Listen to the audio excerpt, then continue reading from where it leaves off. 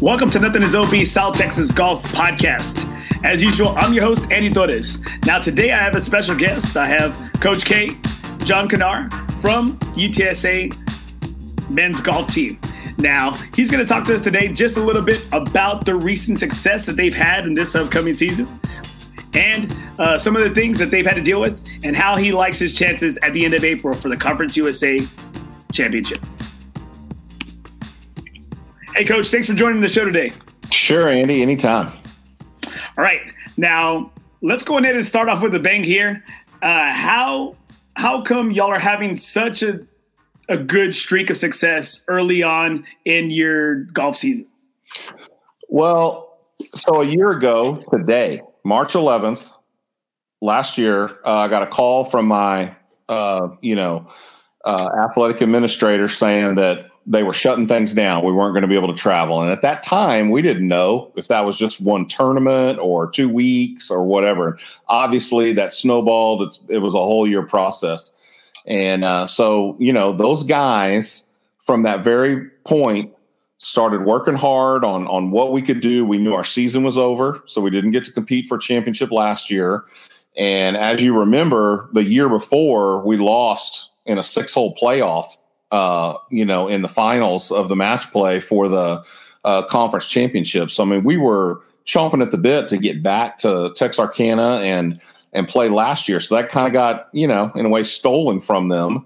And they said from that point forward, they were working for the next year. And so a lot of times that's a lot of talk. You say you're going to work really hard, you're going to do all this stuff, but these guys really came together and they brought in the new kids and they said, look, this is going to be a different deal. We're going to work harder than anyone's ever worked. And we're going to come out the other side of this COVID deal way better off than anybody else was. And so they took it as we really had a mantra of positive outlook, positive attitudes.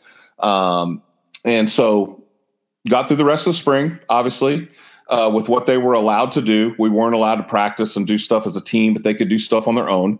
And then over the summer, they played a ton of golf. Once things started kind of opening up, they were able to get out, obviously, and practice on their own, but they were able to do some of the tournaments around the country. They traveled to Arizona and Florida and California and all different places so they could compete and so that they could be ready. Well, they came back in the fall and, we thought we were going to be ready for our schedule, ready to go. And obviously the school made the decision that we were not going to compete in the fall. And so again, kind of got taken away from them and they were like, another stab in the heart. Right. But we said, hey, we've got to roll with the punches. When we get a curveball, we got to still hit that. It's not all fastballs. And so we practiced really hard in the fall. We did a lot of different things. I encouraged everybody to get outside the box, whether that was mental toughness training or whether that was, doing some other things you needed to do to put yourself in a situation you were not comfortable and not just go through the motions. Because it'd be easy to just show practice, go through the motions, right? And it'd be so boring. And I have to admit, all fall was a little bit kind of like, what are we doing? But we did a great job as coaches and as players. They really stepped up to the plate. So they went during the school year, during the fall, you're allowed to go play individual events. So they went even during the school year and played individually at amateur tournaments that were popping up all over the place because they needed a place for these people to compete. And so they went out there and they did that. So one of my mantras for each semester, when they come back, I always say, you have to be ready on day one to get in the van and go to the U.S. Open.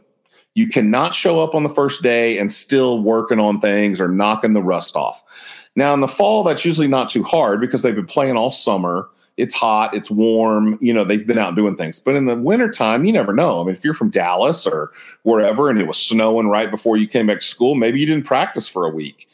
But this time, the weather worked out good, and we showed up in the spring, and we were ready to play. I mean, on the first day, I could have picked 5 guys, put them in the van, and we could have gone and played the tournament. They were ready. I was so excited. So we had 3 weeks of practice and qualifying, and we got our team ready, and we're going to go to Houston to start the season. And then the Snowmageddon hit us, and we didn't get to go. Tournament got canceled. So again, shot in the heart. Are you kidding me? Like, we're finally going to get to play a year later, and we can't go. All right. So We did what we did. 9 days we didn't practice because of the weather. 9 days. All right, so then we're going to go to Laredo now is going to be the first tournament, which was our last tournament that we actually got to compete in last year. So I told the guys, full circle, we're going to go down to Laredo. We're going to, it's going to be warm. It's going to be good. But we basically got to practice for about 2.5 days prior to the tournament starting. And that was it. So I got to be honest, the practice round, we looked terrible. Very rusty. Hitting shots all over the place. Speed on the greens was bad, that kind of thing. We end up going to the tournament. They've got brand new greens, super hard and fast, way too undulated for, the type of speed they had. And because they were trying to bring the grass back from the freeze they had, they were watering a lot of the stuff. And so it was wet, dormant, muddy conditions around the greens. So I have got to be completely honest. It's nothing that we practice. No courses in town look like that. No, we could not have simulated that. So not only have we really not practiced in 9 days, we are playing under conditions that we just do not play. And so we ended up finishing 6th. We beat the 13th ranked team in the country, Baylor. We beat number 42, Kent State. And we beat, 12 other teams. So we went 12-5 on the week. And we debut in the poll 64. Now, in college golf, the magic number, the bubble number to get into the postseason without having to win your conference. Of course, if you win the conference championship, you're in.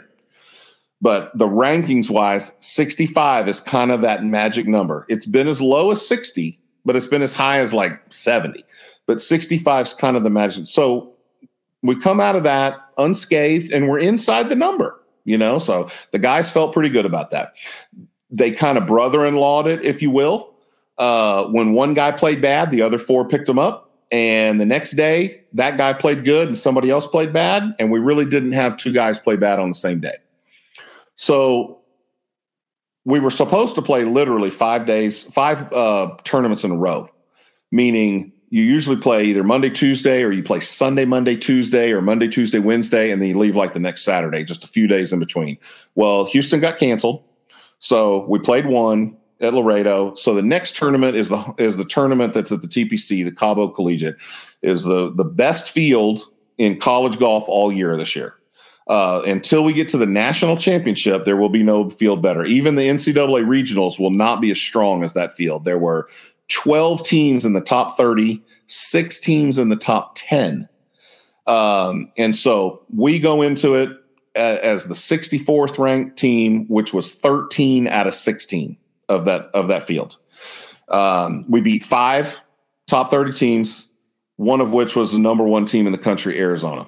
So finishing 8th, who's saying, oh, I finished 8th out of 16th. All right, sounds like an average week. But in the best field in the country, it was a really good week. And in golf, the other thing that's kind of hard to maybe understand as a casual bystander or just somebody that's a fan is it's not just wins and losses. Don't get me wrong. It's better to beat somebody than to lose to them. But in a field like that, Texas beat us by 1 shot, and they're ranked 10th. Oklahoma State beat us by 2 shots, and they're ranked 8th. That's honestly no different than if we had beaten those teams by 1 shot. It wouldn't have really made any difference in like the polls. You're kind of right there with them. So not only did we beat the teams I talked about, we went 8-7 on the week, beat the 5 top 30 teams and the number 1 team in the country, but we stayed very close to a lot of other teams.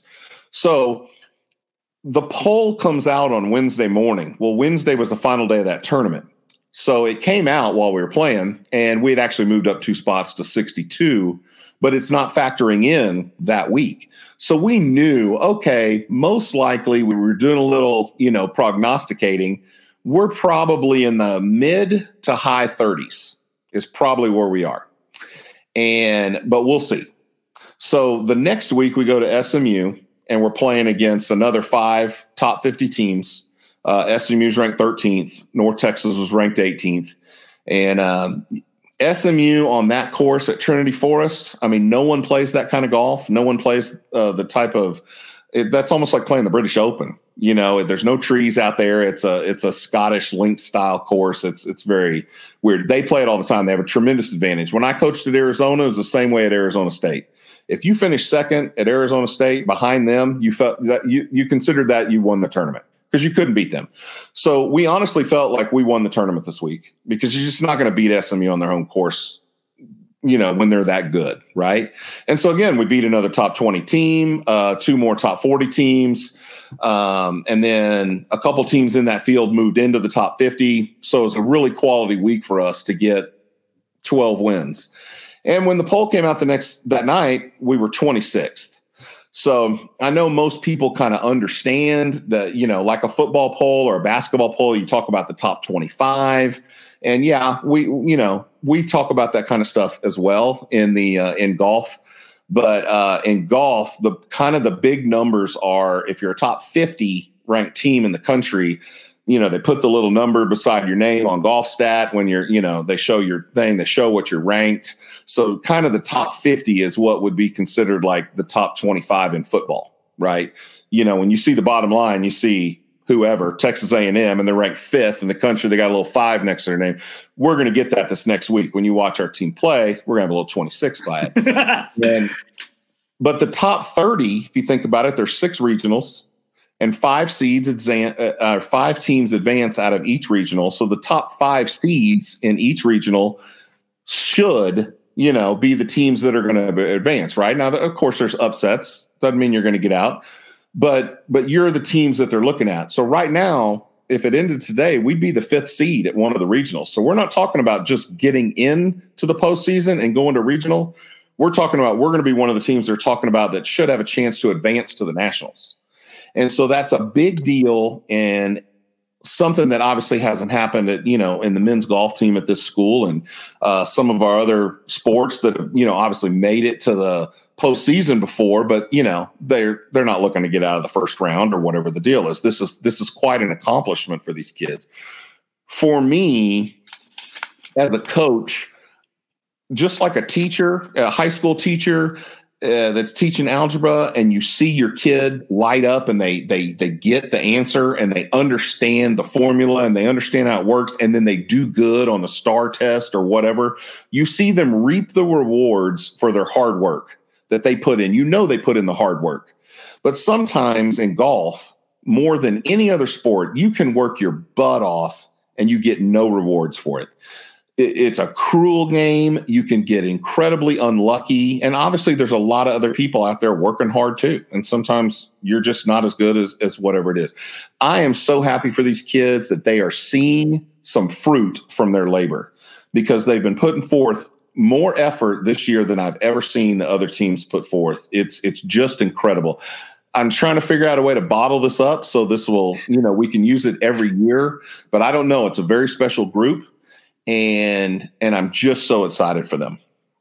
Well, I think that's one thing when we spoke the first time that you really relayed that message to me, that I think some of the heartbreak that y'all had at the previous year's, conference regionals or, your tournament, some of that letdown that you had was you were going to use it as motivation for this upcoming season. And I remember you told me that you had some senior leadership, you had some eldermen of the group that were going to be hungry, and that we're going to lead this team to some places that I remember you stating that UTSA men's golf has never been before. And it seems like I guess you're a foreseer of the future. You knew exactly where you were going to be, and it seems like y'all are right in a good place. Your team is feeling good, and you're right on track, and maybe a little bit ahead of schedule according to maybe where you initially thought. Yeah, I don't know.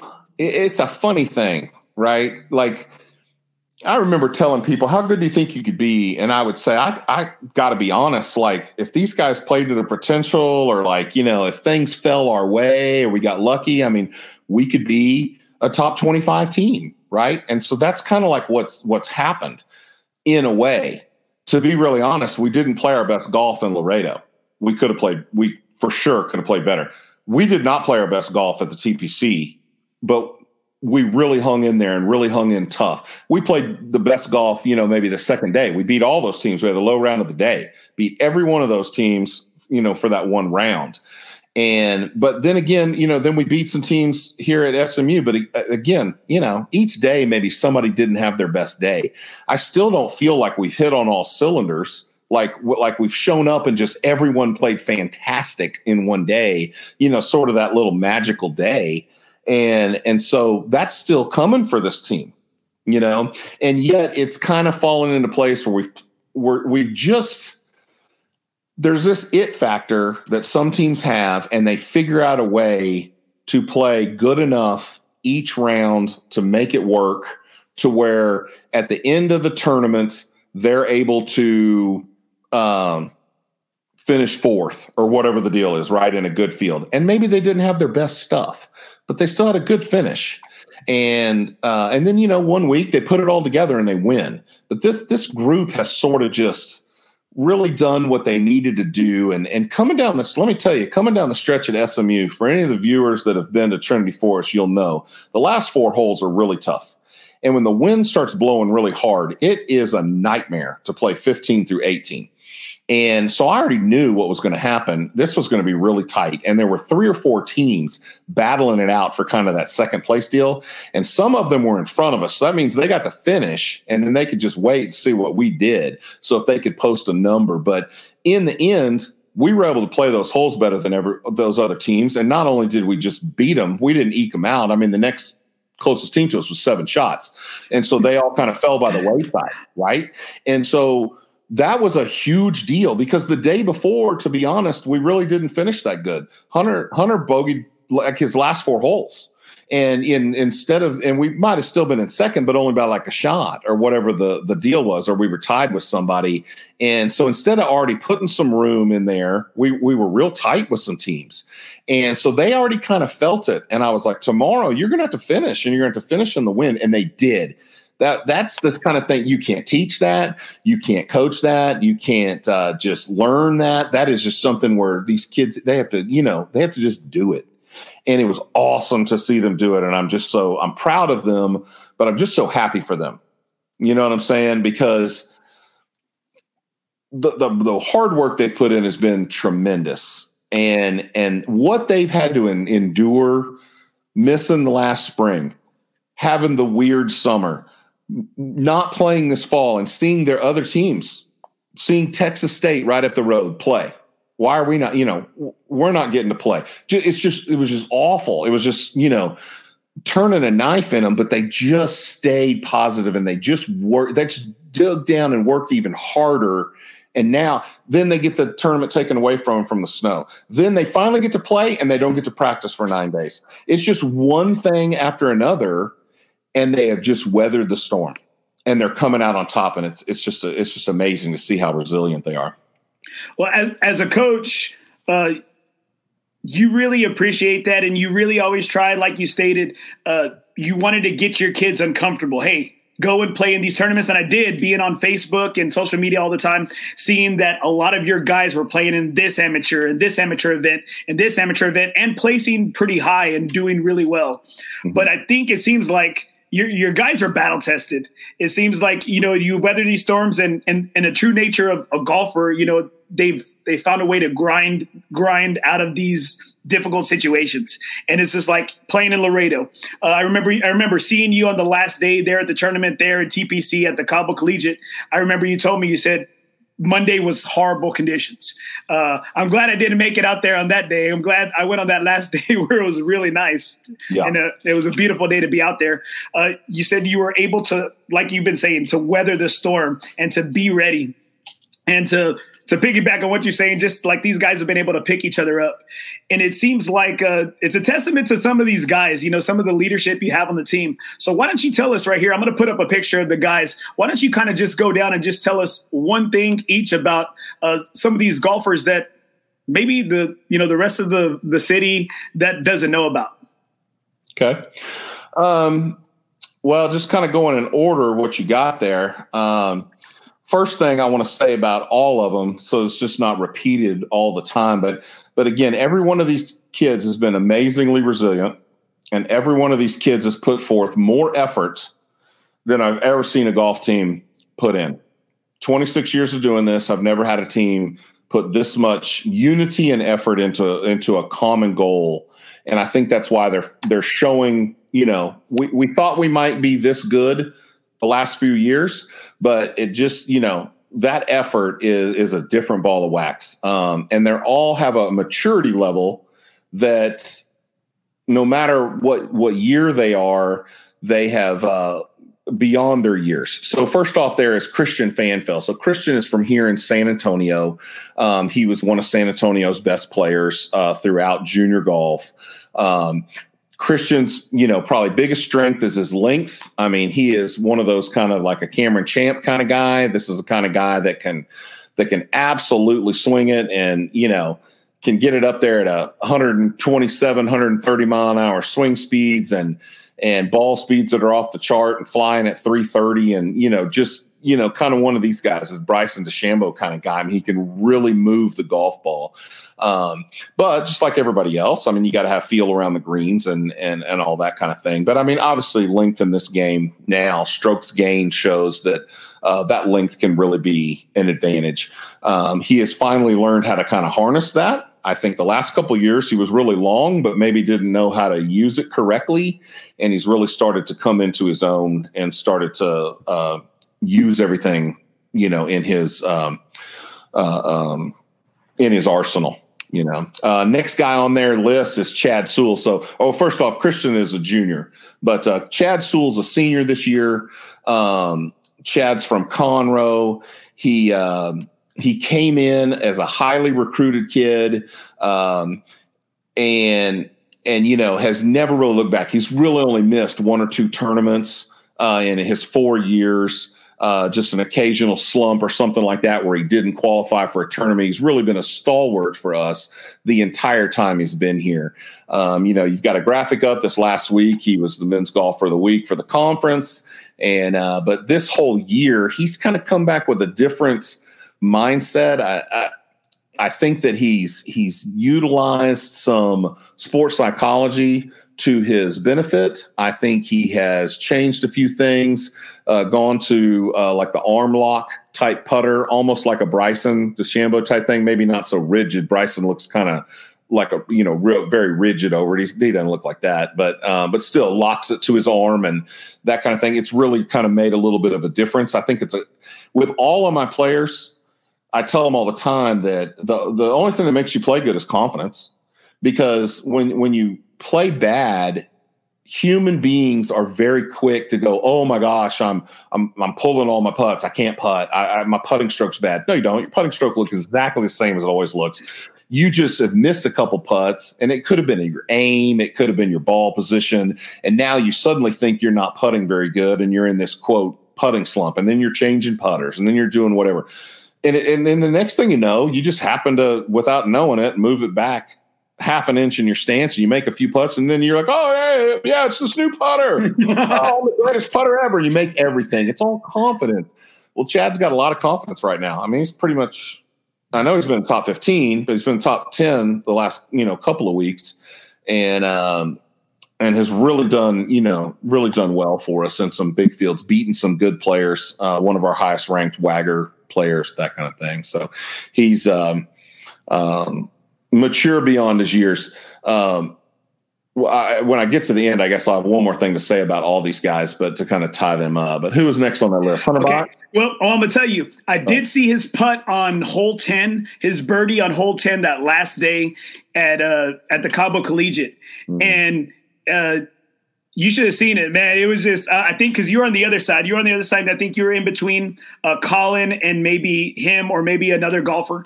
And I had just actually left from speaking to you, and I saw him roll this putt in, and you can tell it's just he looked really confident. Confident. And then I think the next hole, he actually just missed a birdie putt on 11, and you can see it. He was able to shake it off, and he was able to really. It was really nice to see him kind of play off of those highs and lows and kind of just keep a level head about it. Yeah. The last tournament at SMU, the final round. So here Chad's played so good for us the whole time, and he's the low man after 2 rounds, and he's playing really well, and he just gets off to a horrible start. And the next thing he's 4 over through 8. And it's just like, what is going on? Like, this is just ridiculous. But he was able to, calm the storm and right the ship and make a birdie on 9, and then shoots 3 under on the back 9 in the windy, terrible conditions, and brings it home in even par and helps us beat all those teams. And, that's the kind of thing you have to have, because if he's out of it and he's 5-6 over and you're counting a high score, even with the way it all shook out with everybody else, it would have been so tight coming down so he took the pressure off everybody, So it's pretty good. So who's next on there? Hunter Bott? Let's see. Yes, sir. We got Hunter. Hunter Bott's a sophomore. Hunter is a kid that when I recruited him, I think he was ranked 52 in the state of Texas, which puts him probably about 500 in the country. And our normal thing that we always talk about is top 10 players, top 100 players. 10 in the state, 100 in the country. Now, he had a ways to go. He had another year or whenever before we would even sign him, right? But we just saw him. And I called my assistant and I said, okay, we got to do whatever we can to get this kid, because by the time he gets to here, he'll be a top 10 player. He's got amazing talent. This dude is unreal. He does some things most college kids, we're trying to teach them how to do, flight the ball lower in the wind or do whatever. This guy's awesome. And I said, obviously every player has a few things to work on. We can work on some putting with them. But I said, this is a special thing. Well, sure enough, we work with him, getting him here, and he signs with us. By the time he signed, he was ranked like 8th. And so kind of that Karnak deal, I saw that coming, right? And he kind of came in and he played pretty much most of the tournaments. I know he missed a couple of events and played as an individual last year as a freshman, but pretty much played in all the tournaments as a freshman, and then has been a stalwart in the lineup, kind of right in the middle, kind of like the number 3 spot. All the tournaments that we've played so far. Hunter also has kind of incredible length. He is definitely a guy that, maybe some of your viewers actually know from around here, Xander Lozano, that played for me. Oh, yeah, Xander. When Xander became a freshman, he really started playing competitive golf as a freshman in high school. So, his golf life was very new. There were new things that he would learn, right? But he was real talented and he could pick it up. Well, Hunter is the exact same way. He really came to golf late. His dad was a baseball player. He played a lot of baseball, was really good. He looks like Brooks Koepka. He's very big. He's very strong. Like, he looks like you don't want to meet this guy in an alley kind of deal. But, big teddy bear guy. He's awesome. A complete sponge. Literally every day at practice, I teach him something new. I don't teach any of my players anything new because they've been playing golf forever. All I ever have to tell these guys is, move the ball up here a little bit. Hey, you're standing a little too close, or whatever. It's always grip, alignment, stance, posture. It's that kind of stuff that you're tweaking with them. With Hunter, I'm telling him new stuff. I'm teaching him new shots, and he's just soaking it in. He literally gets better every single day with new stuff and learning. And so the sky is the limit for this dude. He got his year back from last year. So technically it's like it being a freshman because of the COVID deal. And so he's going to be really special, here 4 years from now. He's going to be amazing. The next guy on the list, who we got? Let's see. Rome. So Michael Rome is from Austin Westlake, came from a storied program there, state championships, abound out there a lot. And then Michael came in with Chad. I believe Chad ended up being the 5th ranked player in the state, and Michael was maybe the 6th ranked player in the state. And even though he was ranked that high, I still felt like he was probably going to be he's kind of a small guy, he's 5'9", 5'10" at best, probably weighs $130, soaking wet kind of thing. And I just kind of felt like with my assistant coach, I said, hey, what's probably going to happen? Only one of these dudes is probably going to make the lineup, and Chad looked like he was a little more polished. Michael looked like he really had to scrap it around and, use some guts and get it up and down a lot, that kind of thing. So in college golf, is he going to be long enough? And he came in, and from the day one, he just laid laid it all on the line, and he's been literally one of our best players from the first day he walked on campus, surprised all of us. And so as his freshman year, he's one of the best players, helps us, get to where we got that year. And then the next year as a sophomore was the year, he was the one who lost in the 6-hole playoff for the conference championship and had the lowest stroke average of that year returning. The next year, he's out with a back injury, which ends up being the year that it's wiped out for COVID anyway. And so he had already basically was doing the red shirt kind of thing. And so then this year, which should be kind of his senior year, but he's still going to be here next year because of the one more year factor. And so he's got 2 years to go, but he's an old guy, he's a senior, and he's been the captain before. He's just kind of an old soul and an incredible hard worker. Comes from a family. His dad's a construction engineer. Whatever. Whatchamacallit. He's a builder and subcontractor and all that kind of stuff. And so Michael's been out there since he was 10 years old, driving a skid steer and going to work. Right? You know what I'm saying? And working hard. Blue collar. Well, he is, yeah, and he just knows how to, because his dad, he'd be out there building some house or building some building or something. And on Saturday, Michael go with him. And the next thing you know, he's picking up trash or he's driving the whatever and that kind of stuff. And so he came from a very hardworking background. So, and then Austin Westlake, all the championships they won, their coach runs their place like a college team, so he showed up from day one with an ethics and a value system of work that no one else had. And basically said, look, this is how we're going to do things. And, the way you did it before was not good enough. You guys, when coach tells you you're on your own, and he says he expects you, hopefully, that you're doing these, but obviously, it's a volunteer thing, right? Because it's the day off, or he was like, that's not going to cut it. We're going to do it like this. And I think that's over the years elevated that. Year one, maybe, it was just talk. And year two, we saw a little bit more. And year three, those kind of things, right? But over this COVID deal, he's been the one championing playing, and going to Florida and going all the places and telling everybody they need to kind of get going on with that. And the final guy he got on that list, Colin Clark. So this is Colin's 5th year. He's a super senior. Was a senior last year. Colin has been for 3 years now the president of the Student Athlete Advisory Committee, so the SAC committee here on campus. And he's one of those all-American, well-rounded kids. He's like the student body president and the captain of the football team and the, lead in the school play and all the stuff, right?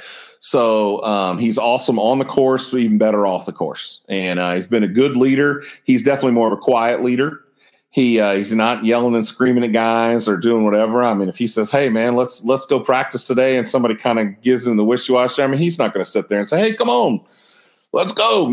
This is what we're going to have to do. He'd be just like, okay, whatever. Then you're not going to play then. I'm going to beat you.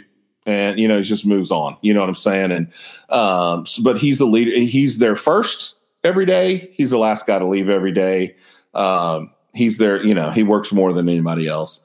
And he just shows it through what he does. Kind of does everything right. He's the model citizen, the son we all wish we had, that kind of thing, right?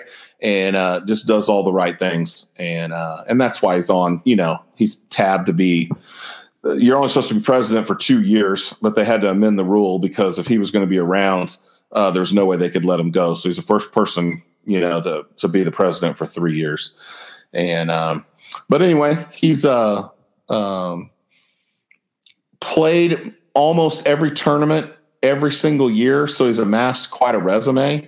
And this year we've been teasing him because this year he starts out, he's the low guy, the first round, every time he's the low guy.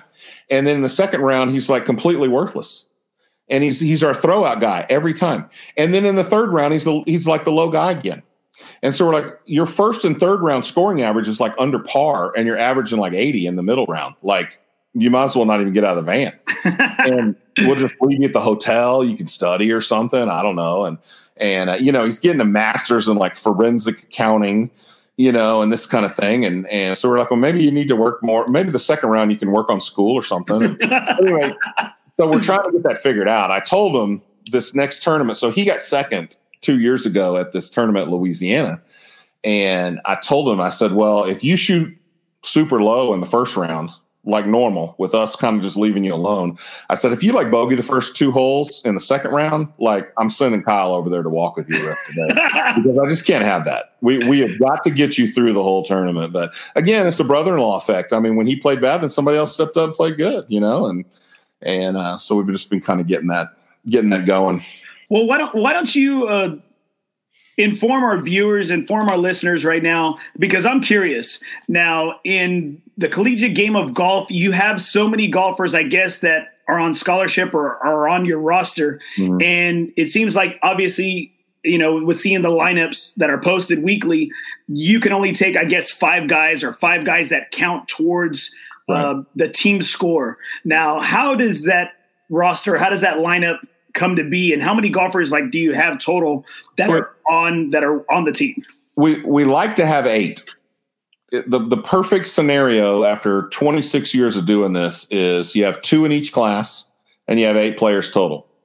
The NCAA allows you to have 4.5 scholarships that you can divvy up how you want. So you can give somebody 60% or 30% or 10% or a full or whatever, right? But each year it equals 4.5. So if you think about that, you got a 5-man team that you're taking, you can't just have everybody on a full scholarship. Now on the women's side, due to Title IX, they get 6 scholarships. And so what they do is they just give 6 full scholarships, and they have 6 players, and that's all they have, and they figure it out from there. Oh, that's nice. All right. So now, but they can divvy it up. They could have 12 players on 50%. But what they have figured out is with the number of schools and the number of girls or whatever, you're not getting any good players to come, for less than a full ride. And so, because somewhere around the country, somebody's going to give them a full boat, right? And so that's kind of the way the women's team works their deal. So with me, 8 players like that. So because of COVID, because of getting those super seniors back, we have 9 this year. So occasionally we'll have 9. We've even had 10. We've even had 7 or 6 one year, just depending on what's going on. But we really do a good job of trying to keep it at 8. So splitting those scholarships up, that kind of thing, right? So that's kind of how you work that system. You take 5 players to a tournament. You count the low 4 scores, so you get to throw out 1 score every day. And then those 3 days are added up, and that's your team total. There are tournaments that will let you bring extra players as individuals. They do not count towards your team score. They're, for those of you that know track and stuff, it's like running unattached. So you can run and you can win the race and win the gold medal, but your points don't count toward your team. And so same thing. You can finish whatever, and you can win the golf tournament individually because there's 2 simultaneous tournaments going on. All these kids are playing, and they're playing for an individual title, right? And they finish 15th or they finish 30th or 80th or whatever, but then they're also playing for a team score. And so the team score is what's most important. It's what everybody is there for. It's the whole reason we do everything, but there is an individual component to things and that kind of deal. So it just kind of depends. So it's nice. Every once in a while you get to bring an extra guy, kind of get some more exposure for those players. Because then in the postseason, starting at conference, regionals and nationals, you're allowed to bring 1 extra player just to sit on the bench as a sub. They don't play in the tournament as an individual. They're just literally sitting on the bench. And let's say after the first round, somebody hurt their wrist. All right, pull him out, sub the other guy in. Or somebody got the flu or whatever like that, or somebody just played terrible, shot 80. You're like, dude, you're out. Put the other guy in. And then the next day, that guy doesn't play good and you put in another. You know what I'm saying? You can but you have 6 to deal with, right? There are the occasional tournaments that have a different format where normally it's 5 count 4, but sometimes you can play 6 count 4. Sometimes you play 6 count 5. But those are pretty much the only things. And sometimes you play match play. And so where teams play head to head against each other, or they may play stroke play to seed themselves like we do at our conference tournament. After 3 rounds, the top 4 teams advance to the match play portion. 1 plays 4 and 2 plays 3, and then the winners play each other, and that's who wins the tournament. And in that case, you just have 5 players. Your number 1s play against each other, and your 2s whoever wins 3 points, beats the other team 3-2 or 4-1 or 5-0 or whatever the deal is. So that's how the scoring kind of works. But I do think that it's one of those kind of things where it's hard for the average person to look at it and understand what is going on. You know what I'm saying? Yes, sir. That's why the national championship likes that match play format, because they can sort of televise that. It's just hard for the TV to understand. Oh, well, you got this dude, and he's, these are the 4 guys counting for their team, so they're 2 under today. And the next thing you know, this dude makes a triple bogey, and the other guys make, well, now this guy's counting, and not that guy, and they go in and out. And that. Yeah, I got you. It does make great for TV, though. It really does. And having seen Ricky Fowler do I guess it's Driven when he did the year that Oklahoma State just so happened, his alma mater wins the NCAA tournament. And then last year or the previous year seeing OSU go head to head in extra holes with Texas to get that berth for the championship. It makes great for TV. Yeah. And I have a question right here by Jared. Do you're unattached, or do your players that, I guess aren't on that roster, do they ever surprise you? Yeah, absolutely. So one of the things in college golf that we always talk about is, so it's easier to play for yourself. You know, when you're out there playing on the team and you miss a putt and you make a bogey, you didn't just make a bogey for yourself. You just lost a shot for your team, and you're letting your team down. You're letting your coaches down. And so when you're playing by yourself, unattached, you just made a bogey. You're like, I'll make birdie on the next hole. It's not that you don't care. Please don't take it like that. They care a lot, but there's not the extra burden. And so we've pretty much come up with a handicapping system that it's literally 2 shots around easier. And so when the 6th guy, who's individual, goes out there and he beats 2 of the guys on the starting 5, maybe by just 2 or 3 shots, we always tell them, don't be getting cocky and thinking we're just going to put you in the next tournament. I mean, if you need to beat them by like 8 or 10 shots, to really say, okay, well, you really played a lot better than this other guy because you were not under the same pressures. And so I know there's actually coaches out there that actually kind of don't like to take individuals because they know a lot of times the individuals will actually play better because of that. And then it creates sort of this drama they don't want. Now, what's the reason we're here? We're here for the student athletes, right? Want to give them the most experience they can get and want to get them the best they can get. So I would never take away an opportunity from one of my kids, right? If you get a chance to play, I want all my guys to play. And, but I think knowing going in, that's kind of the way it is, that playing on the team is a way different animal. But yeah, absolutely. I mean, our team's pretty deep. So I've got two guys on the team this year. One's that's a super senior and one's that is a sophomore that played a lot of golf for us over the years. And like last year, the sophomore. So, no doubt if we needed to switch them in, I have no problem. One of my freshmen is actually playing really well. Same thing with him. Right. And so even the guys that aren't going on the trips are always kind of qualifying and doing that kind of thing. And so you kind of asked earlier, how does this lineup even form? And so what you do is you have a qualifying tournament, basically, a lot of times before these trips, maybe 3 rounds and maybe 4 rounds. And then everybody does it different. You might say, hey, we're just going to play 4 rounds and the low 5 guys, that's who we'll take to the trip. Other people say, well, we're going to have the low 3 guys and then the coach, where I'm going to pick 2 guys. Now that may be the 4th and 5th guy in the qualifier, but then again, it may not. Maybe the best guy on the team who's an All-American, but he just didn't really play that great in the qualifier. So he finished 6th or 7th. He's the best guy. That's who you want at the tournament. So as a coach, you reserve a pick or something like that too. The one thing we do on our team is I like my players to have ownership in their team. So when we do a qualifier like that, the low 2 guys win their spot. So you got 9 guys this year, sometimes 8. You got to finish 1st or 2nd. If you can't beat 6 other guys, how are you going to go beat number 1 ranked Arizona and all their players? You can't even beat 6 of your own guys. So to win your spot, you got to finish in the top 2. And then we get 2 coaches picks. So we pick the 3rd and the 4th guy, and then we get those 4 guys together, and those guys pick their 5th guy. Dang. And so what that does is I always say I know a lot about my players.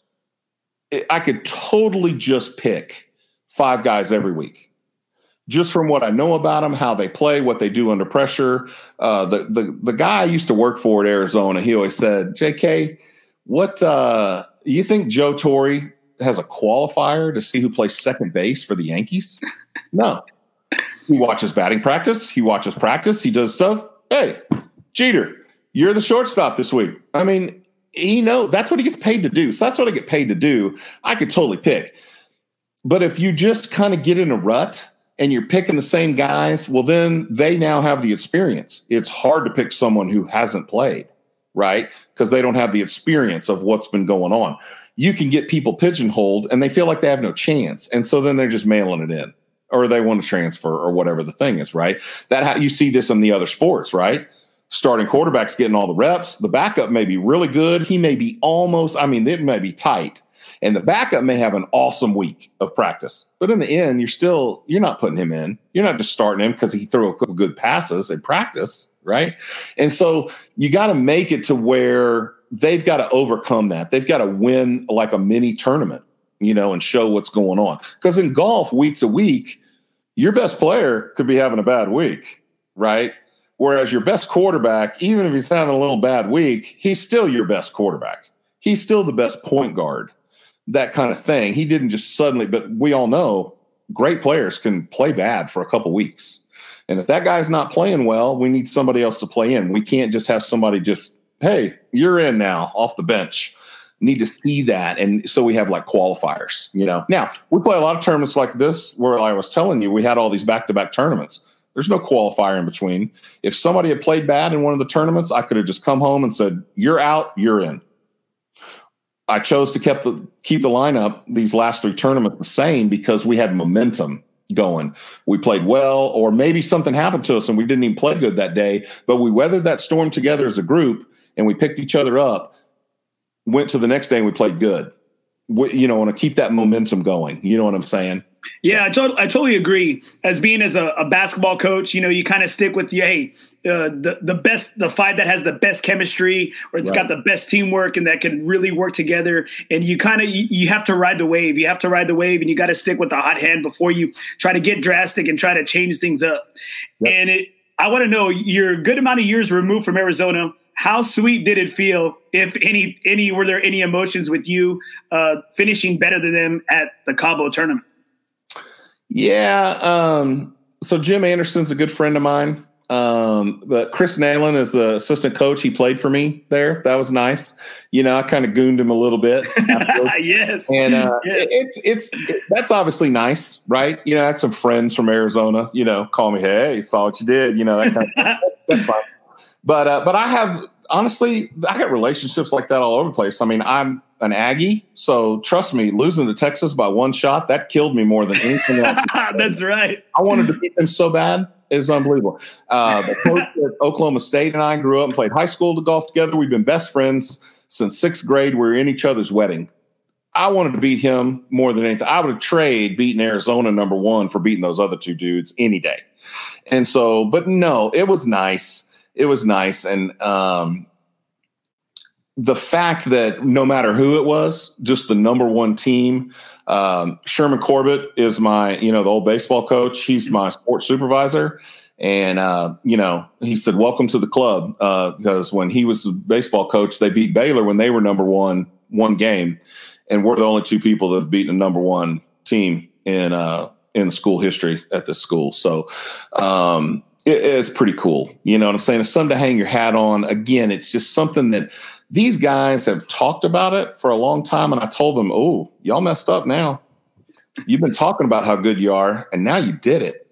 Well, now you got to go do it every week. And so they were like, yeah, bring it on. So the next week they went out and did it again at SMU. And so winning breeds winning, just like losing can breed losing. And it's very contagious. And I really think that it's kind of one of those things where we can keep this going. That can spread. That can spread to the volleyball team. That can spread to the track team. You know what I'm saying?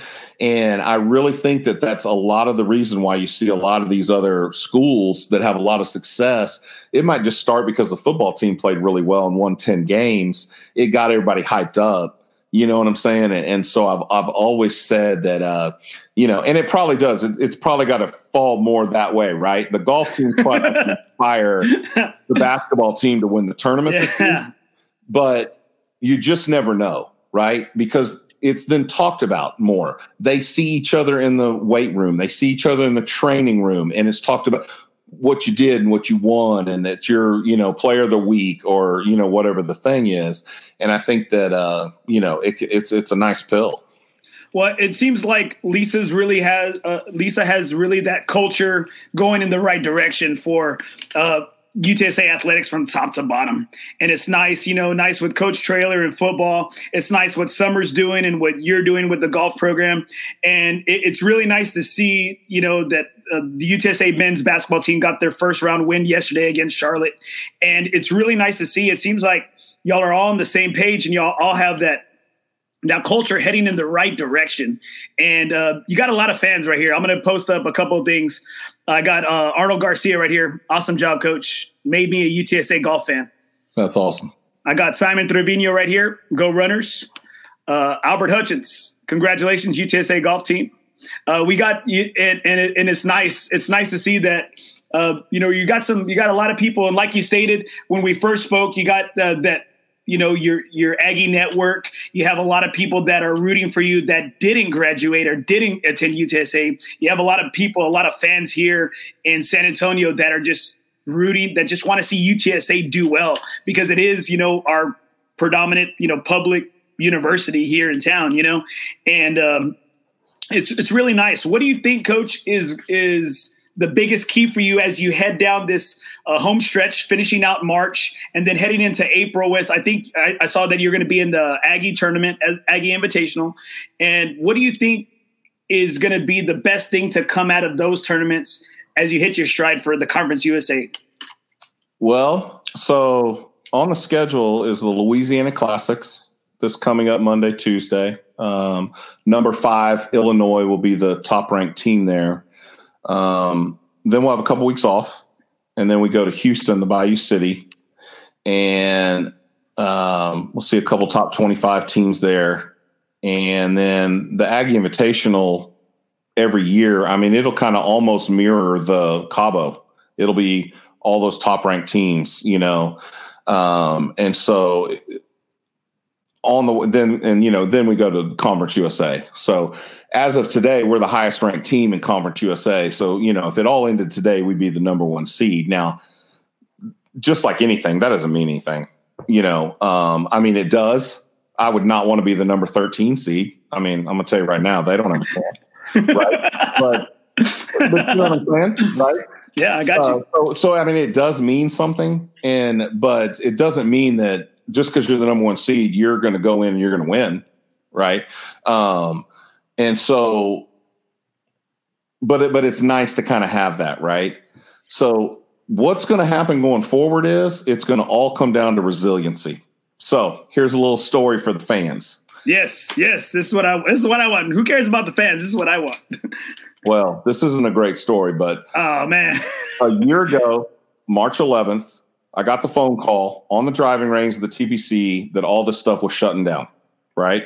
And we were about to head to the Louisiana Classics. And Sherman called and said, hey, with all the things, the basketball tournament was shut down. We had all these things, going on. And we didn't know at the time. Is this going to be a week? Is this one tournament deal? Is this going to be a month? Yeah, we're going to miss 1 or 2 tournaments.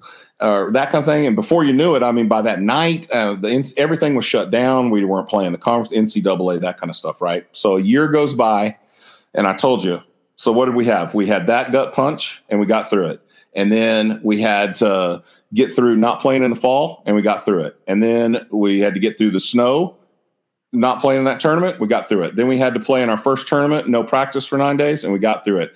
Now, look what all we've done. And this morning, we had a positive COVID test from one of our best players. And with contact tracing, it looks like there's a possibility the whole starting 5 is wiped out and we're not going to get to go to Lafayette. Now, it depends. It may not contact trace out that way, and only 2 or 3 players are knocked out, of which, what are we going to have to do? We're going to step up. Some of these dudes that haven't played, you're in. Let's go over there and play. But another gut punch, or what are we going to do? Are we going to gripe about it? Are we going to whine about it? Get all upset or that kind of thing? Or are we going to just say, here's another curveball and we're going to hit this out of the park? And, it might be a deal where we have to say that we can't play. We can't play this week, and we don't play until Houston. But nonetheless, we're going to get through it, and it's just going to make us stronger. And I firmly believe this team's going to win that conference championship. And whether we win or not, we're already going to be ranked high enough. We're going to make it to that postseason for the first time ever in school history. And once we make it there, we're going to get out. We're going to make it to the Nationals. Well, I think, Coach, I think that's a testament. Dang, that's a bomb. That is a bomb. Wow, I'm sorry to hear that, Coach. That's a bomb. That's a bummer. But like you stated, it seems like, hey, you guys are battle tested. You've been through some of these things before, and I think that's a testament to you, to you and y'all's leadership. It seems like y'all don't make excuses. You don't have pity parties. You got to roll with the punches. Got to grind it out. Yep. And I'm confident, Coach. I'm super confident in y'all. In your team, that y'all are going to do something. You're going to make some headwaves more than you actually are making right now. 26, being ranked 26 right now by Golf Stats, that's amazing. I remember when we spoke the first time, you told me that y'all were ranked, like when you came there to UTSA, y'all were ranked, I think, in the hundreds or something like that, the high hundreds. 264 Woo! out of 300 Woo! is what we were at one point in those first couple of years. Or now we're 26.